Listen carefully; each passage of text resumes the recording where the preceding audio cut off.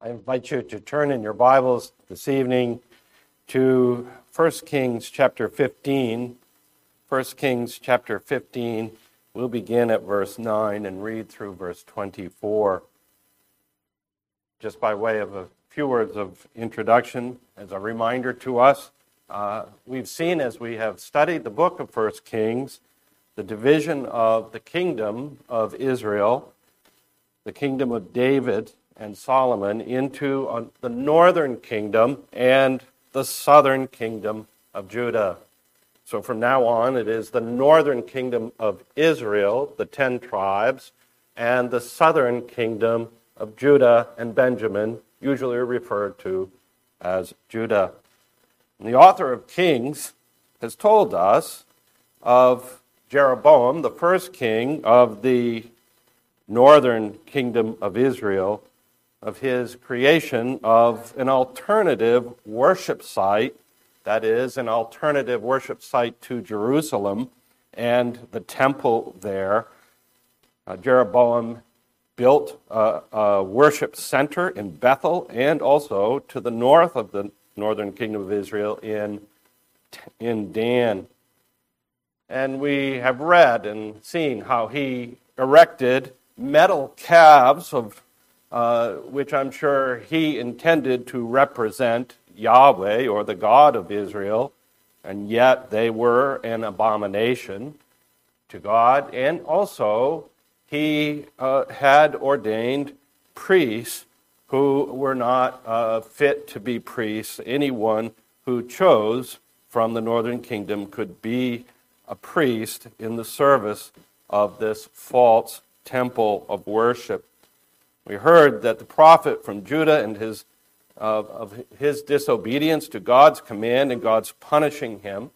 We've heard of the judgment pronounced by the prophet Ahijah upon Jeroboam's sons, telling Jeroboam's wife that all of his sons would be put to death by God, and we've seen that. Not yet seen that fulfilled, but that was the prophecy that was made. And now the writer of Kings is directing our attention to the southern kingdom of Judah and the reign we saw last time of Rehoboam, the son of Solomon, and Rehoboam's son Abijam. And now we're coming tonight to the third in the series of kings of the southern kingdom, King Asa. We're going to see tonight how God uses Asa to bring about a reversal in the southern kingdom.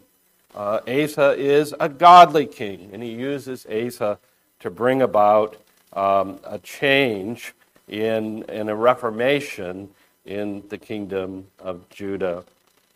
So here then, let's give our attention then to the Word of God and 1 Kings chapter 15, beginning in verse 9 and reading through verse 24.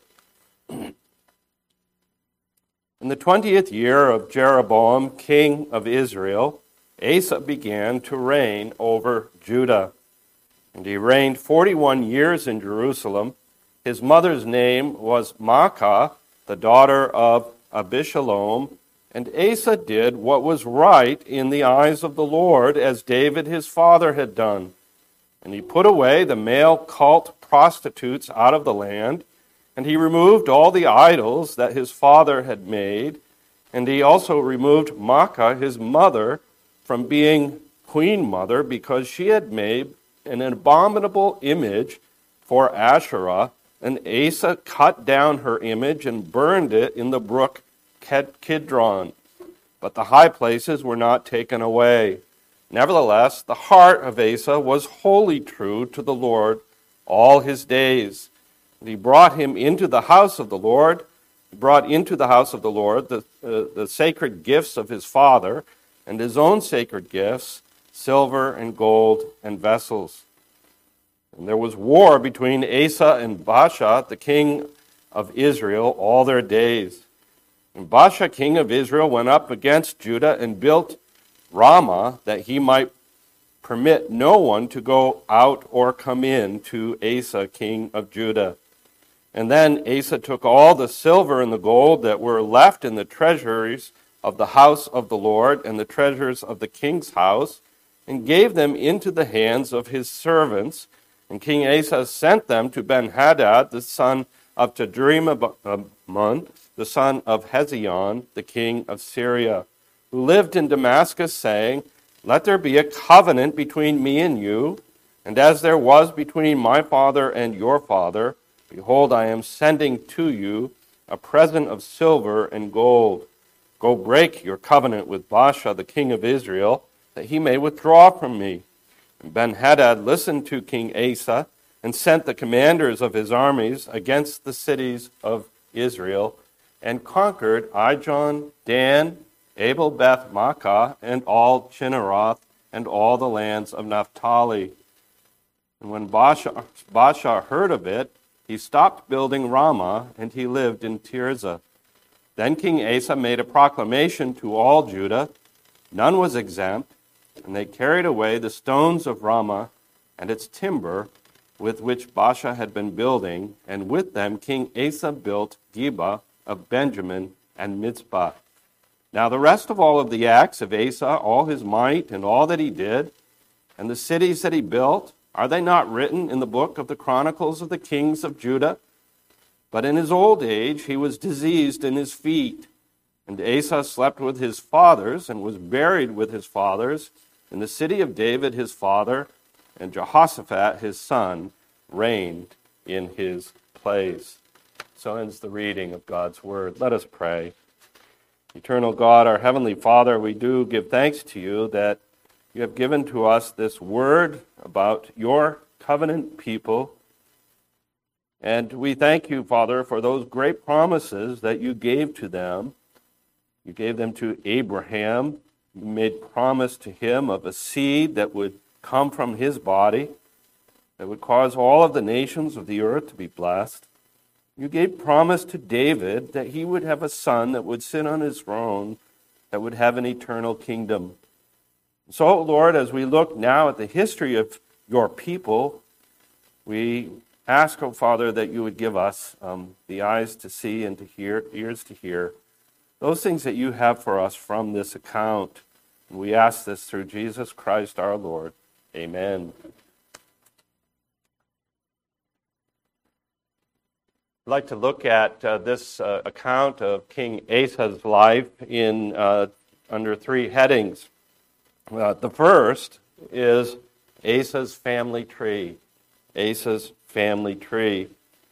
And the second, Asa's faith and the works that followed it.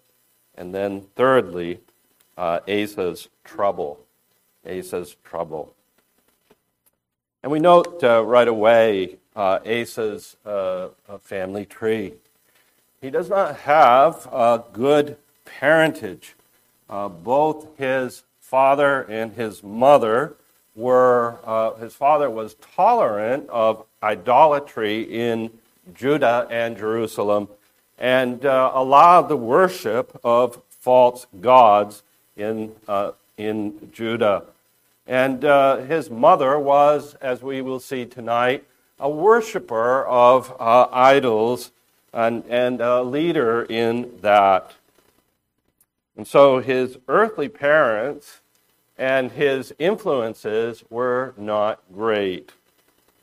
I want to just use a little illustration of something that we see in this account of Asa.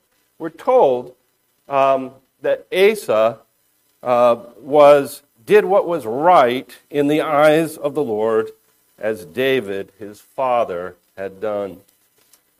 This past fall, when I was trimming some bushes for my mother at her house, I got this harebrained idea that I would take one of those old, seemingly dead branches and stick it in a vase of water and let it sit there all winter in water and just see what it did. And I spoke to my brother-in-law, Bob Wanamaker, who is a very smart man when it comes to things horticultural. And I told him about my plan to see what could happen to this branch. And he said, nothing will come of it. And I said, all right. But I decided to go ahead, not listen to him, go ahead with it anyway. And just the other day, as I was looking out the window sill where that thing is sitting, I looked at it, and I was shocked to see there was a green leaf growing out of the top. And that made me very, very happy. It gave me something certainly to gloat about the next time I see Bob. A green leaf out of a branch that seems dead. New growth coming out of a dead branch. The wonder of the way in which new life can come from seemingly dead stock. That's kind of what we see with Asa.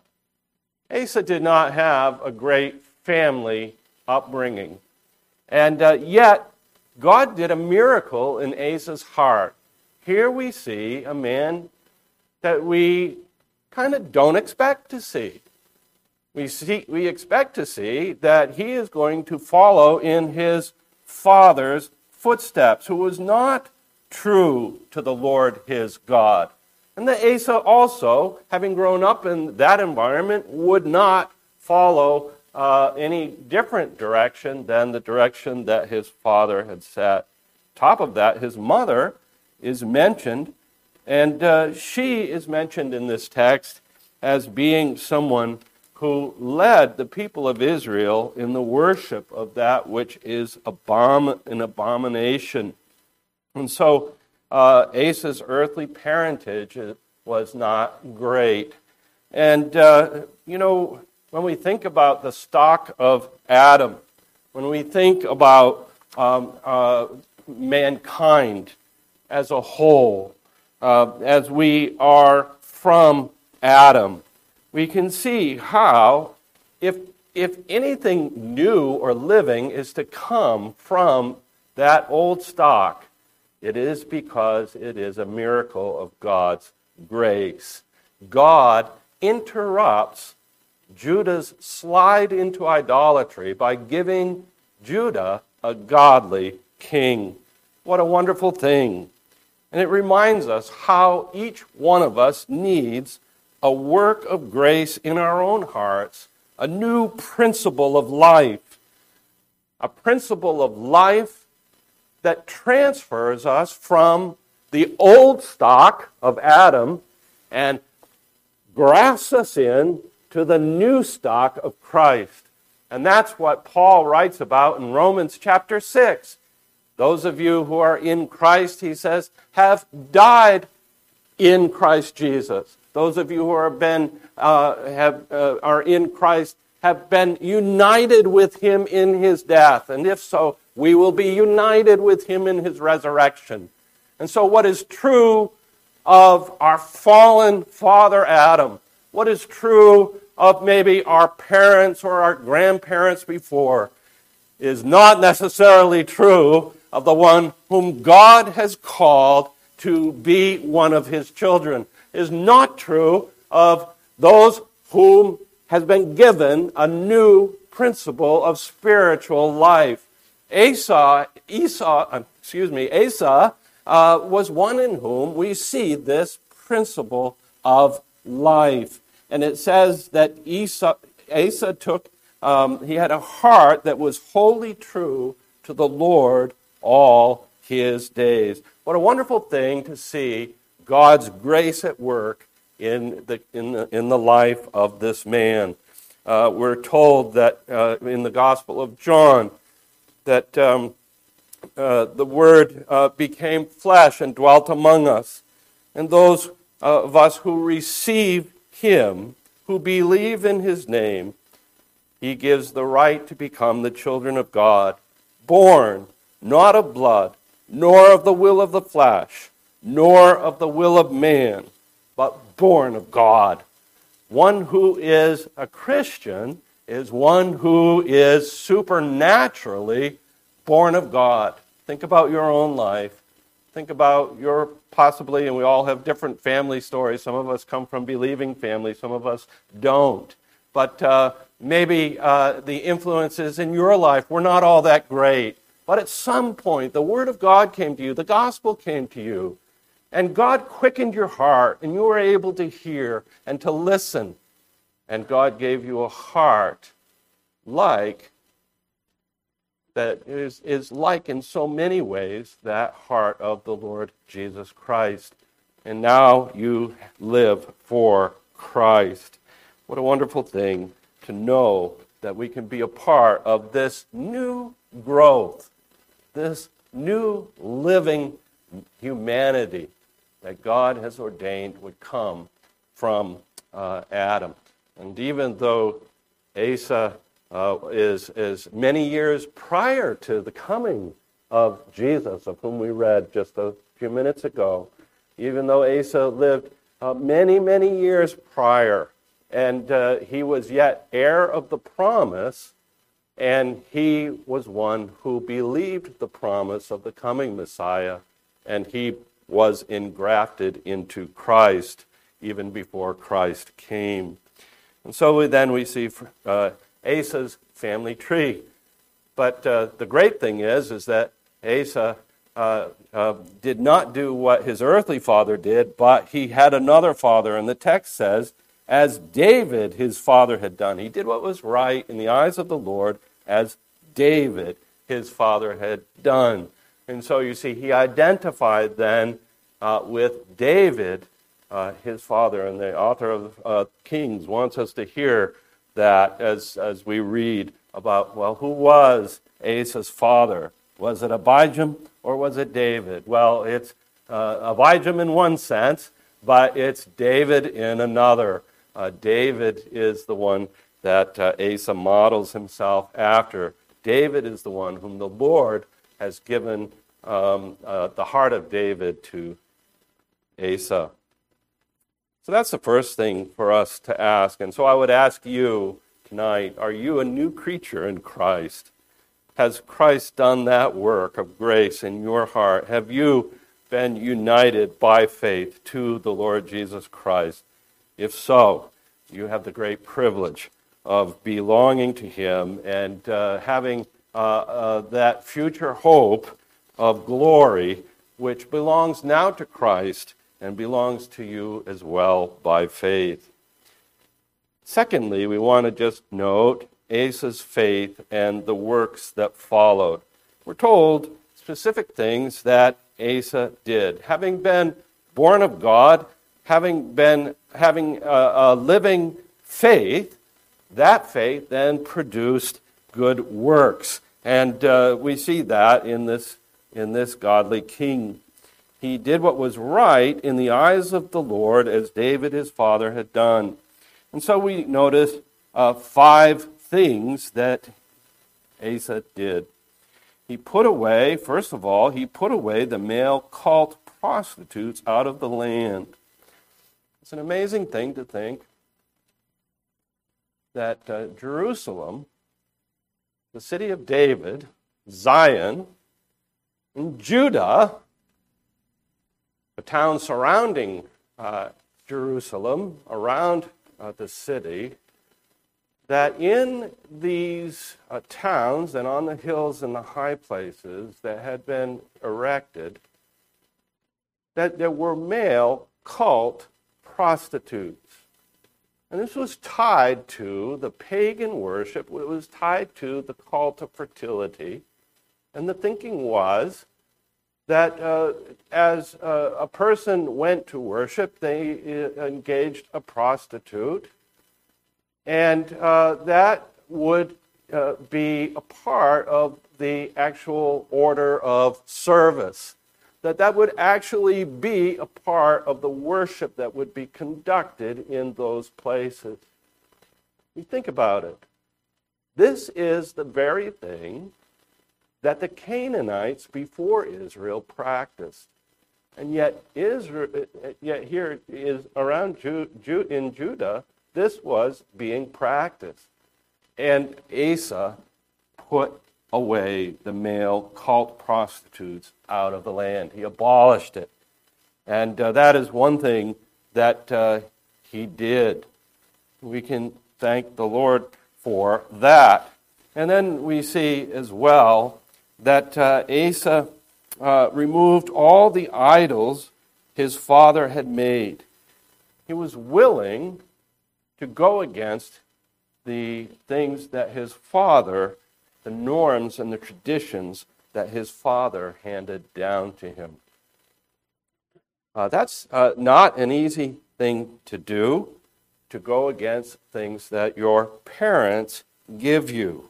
But those who are brought up in idolatrous ways end up rejecting the idolatry of their parents. And Asa rejected the norms and the traditions that his father handed to him. And on top of that, in verse 13, we're told that he removed his mother, Maacah, from being queen mother. He removed her from being queen, Matthew Henry says, that is, from conversing with his wife. Now, why does Matthew Henry put it that way? There's a difficulty here. You might notice that in verse 10, it is said that his mother's name was Maacah, the daughter of Abishalom. Well, if you back up in chapter 15 to verse 2, you'll read that Abijam reigned in Jerusalem, and his mother's name was Maacah, the daughter of Abishalom. And so, most commentators of the old school, Matthew Henry being one of them, say, well, it just could not be the case that Abijam had Asa by his own mother. And so it's interpreted then to be, well, it must be his grandmother. And the more modern commentators say, well, the Hebrew text actually is pretty clear. And if you take it at face value, what it says is that Asa is the child of an incestuous relationship between Abijam and his mother. Pretty sad in terms of how far ungodly living had crept into the life of Judah. So Asa removed his own mother from being queen mother, and this must have cost him a great deal in terms of the relationship with his family. Asa went against, you can imagine, if you were in that situation, a child removing his mother from the position of being queen mother. And that was a position of great power, second only to the king. He removed her, and he went against all of the pressures that must have been on him. And he did that because he was following after the Lord. And he did what was right in the eyes of the Lord. We're told that the reason that he did it was that she had made an abominable image. Verse 13. She had made an abominable image for Asherah. And the Hebrew word that is used for that abominable image means something that causes a person to shake or shudder because it is so offensive and repulsive and obscene. And it was thought that this object that Maacah had made and had installed was probably something that was very sexually explicit. Asa destroyed it. He destroyed it and had it cut down and burned it in the brook Kidron. And so he was faithful in that respect. We're told in verse 14 that he did not remove all the high places, and that is mentioned as a fault toward Asa. And yet the author of Kings doesn't want us to, leave with that in mind. He says, nevertheless, his heart was perfect toward the Lord all his days. And Matthew Henry says this affords us a comfortable note that those may be found honest and upright with God and be accepted of him, who yet in some instances come short of doing all the good that they should. So the commendation that is given to Asa for what he had done in these respects, it overrides the fault that the author also mentions. And he also then mentions in verse 15 that Asa brought into the house of the Lord the sacred gifts of his father, his own sacred gifts, silver and gold, and vessels. And again, just to use Matthew Henry on this, he says, we must not only cease to do evil, but learn to do well. Not only cast away idols, but dedicate ourselves and our all to God's glory.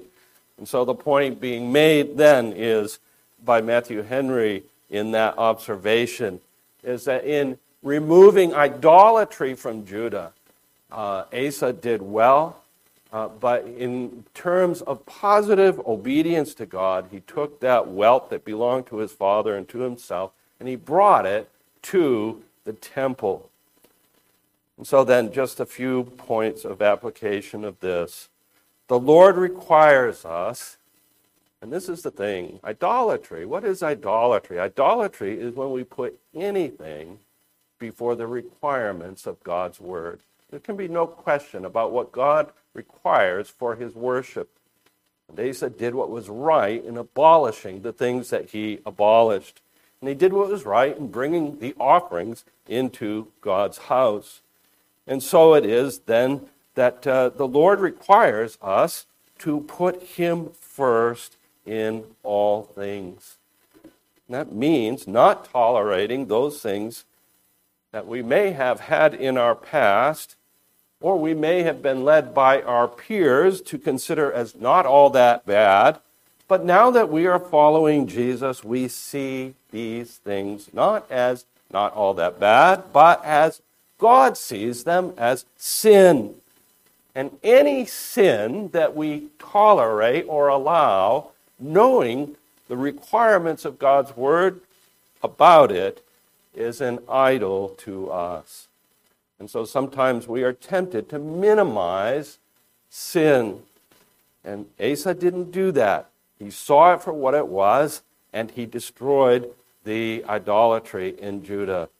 1 Peter chapter 4, verse 3, we read these words, "For the time that is past suffices for doing what the Gentiles want to do, living in sensuality, passions, drunkenness, orgies, drinking parties, and lawless idolatry."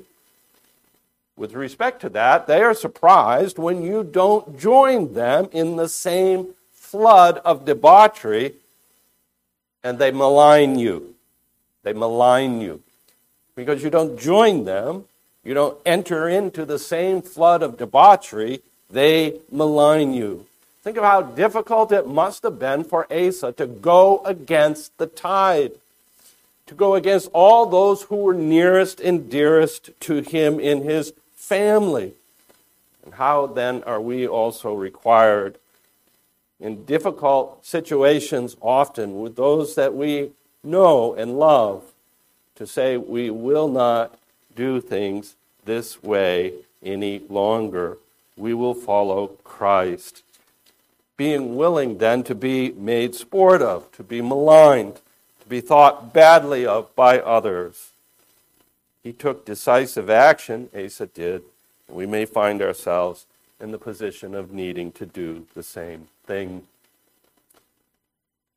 It was costly, decisive action. Jesus said, if your right eye causes you to sin, tear it out, throw it away. It's not only the practices, but even in our own hearts and even in our own behaviors and thoughts, there's the need for us to oppose and to put to death those things that we know God hates. That's what Asa did, and it's what made him a man after David's own heart. We think thirdly about Asa's trouble. Asa's trouble. We find in verses 16 and following that there was war between Asa and Baasha, the king of Israel, all their days. You've not been introduced to Baasha yet, but in the coming chapters we will be. He is the king of Israel at this time that Asa is ruling. And Baasha comes against Judah, and he builds up the town of Ramah that he might create a blockade so that no one would be permitted to go out or to come in to Asa, king of Judah. And you can see Asa is reforming the worship of Judah. He's calling upon the people of God to be faithful to the Lord. And Baasha is concerned, as was Jeroboam before him, that there would be an influx of people from the northern kingdom to the southern kingdom of Judah. And he's building here almost what you could call a Berlin Wall, a wall or a fortress that would prevent people from going out of the northern kingdom, from getting out to the worship of God in Jerusalem. A kind of separation of the north from the south. And so what did Asa do? Well, we're told what he did in verse 18. He took all the silver and the gold that were left in the treasuries of the house of the Lord and the treasuries of the king's house, and he gave them to the hands of his servants. And he sends this silver and gold to Ben-Hadad, he tells them, he says to Ben-Hadad, let there be a covenant between me and you. Now here he says, as there was between my father and your father. Now isn't that a slide? As there was between my father and your father. Behold, I am sending to you a present of silver and gold. And the word present there is in the Hebrew actually bribe. I'm sending you this bribe of silver and gold. And break your covenant with Baasha, and that he may withdraw from me. So Ben-Hadad listened to Asa, and he sent the commanders of his armies to invade the northern cities. And the cities are mentioned for us in verse 20.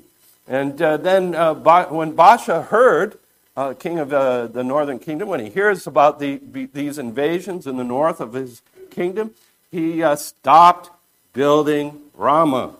And then he lived in Tirzah. And then King Asa made a proclamation to all the people in Judah that each was to go and to carry something of the stones and the various timbers that were left from the building project there, and to disperse them and use them for other things.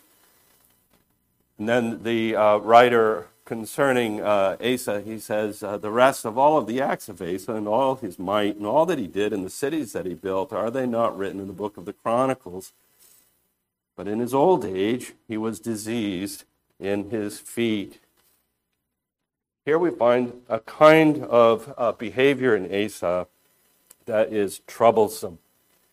In the latter part of his reign, after he has had enormous successes, something happened in his walk with the Lord where when Ramah was being built by Baasha, instead of going to the Lord and saying, Lord, look what he's doing.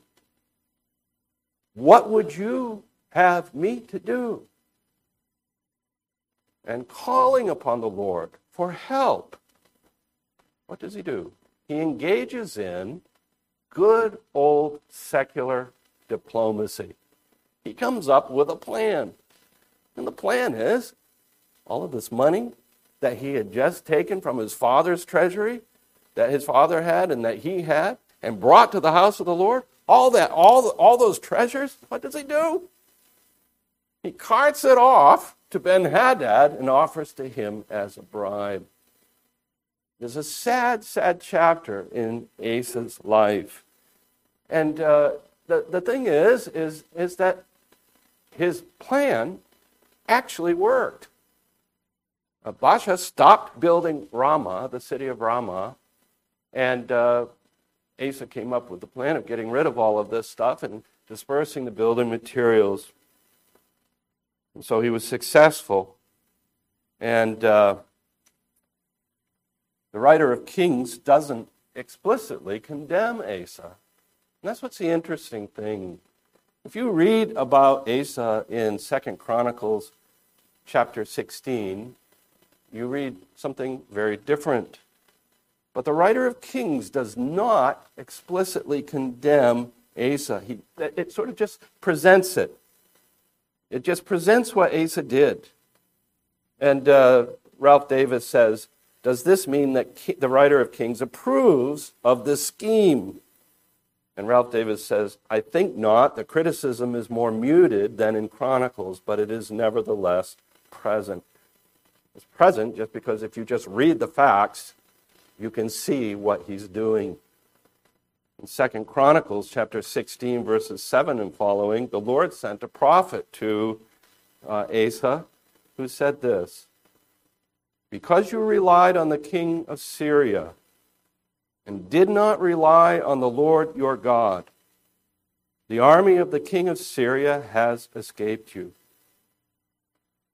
Referring to an earlier battle that was fought between Asa and the Ethiopians and the Libyans, who had sent a very large army to attack Jerusalem and Judah.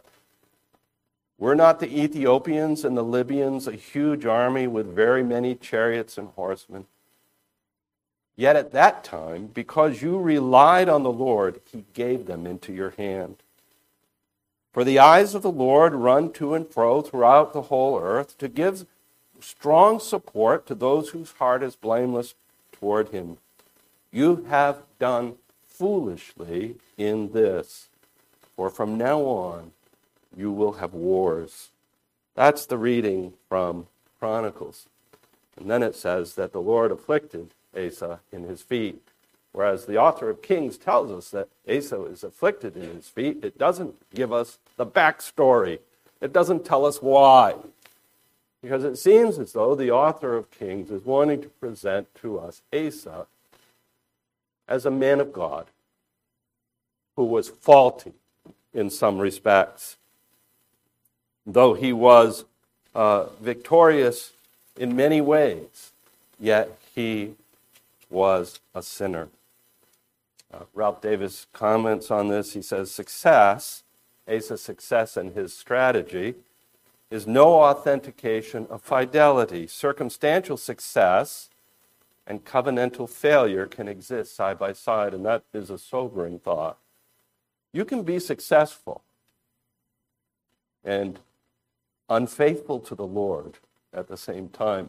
Success in your plans doesn't mean that God approves of those plans.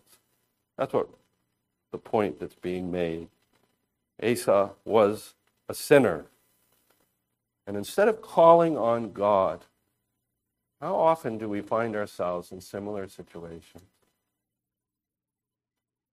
It just seems as though the solution to our problem is so self-evident. If we were just to engage in this strategy, we could solve our problem. But what does the text want us to take from that?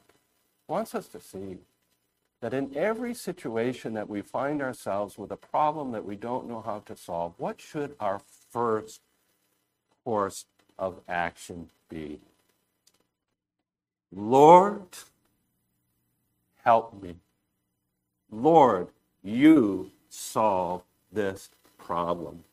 Lord, you guide me, help me to know what you would have me to do.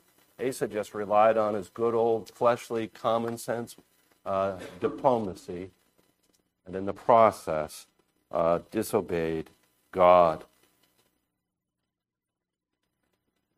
It seems pretty self-evident if we ask the question, what should Asa have done? He should have called upon the Lord. In the 39th year of his reign, Asa was diseased in his feet, and that disease became severe. And we're told in Chronicles that even in his disease, he did not seek the Lord. So there was in Asa's case, there was a movement away from constant dependence upon the Lord. We sometimes go away from our own strategic plans, hurting and limping. And that's what Asa did. He suffered the consequences of his own foolishness. He was a sinful man. But nevertheless, the writer of Kings wants us to see him as a man who loved the Lord and was obedient to him.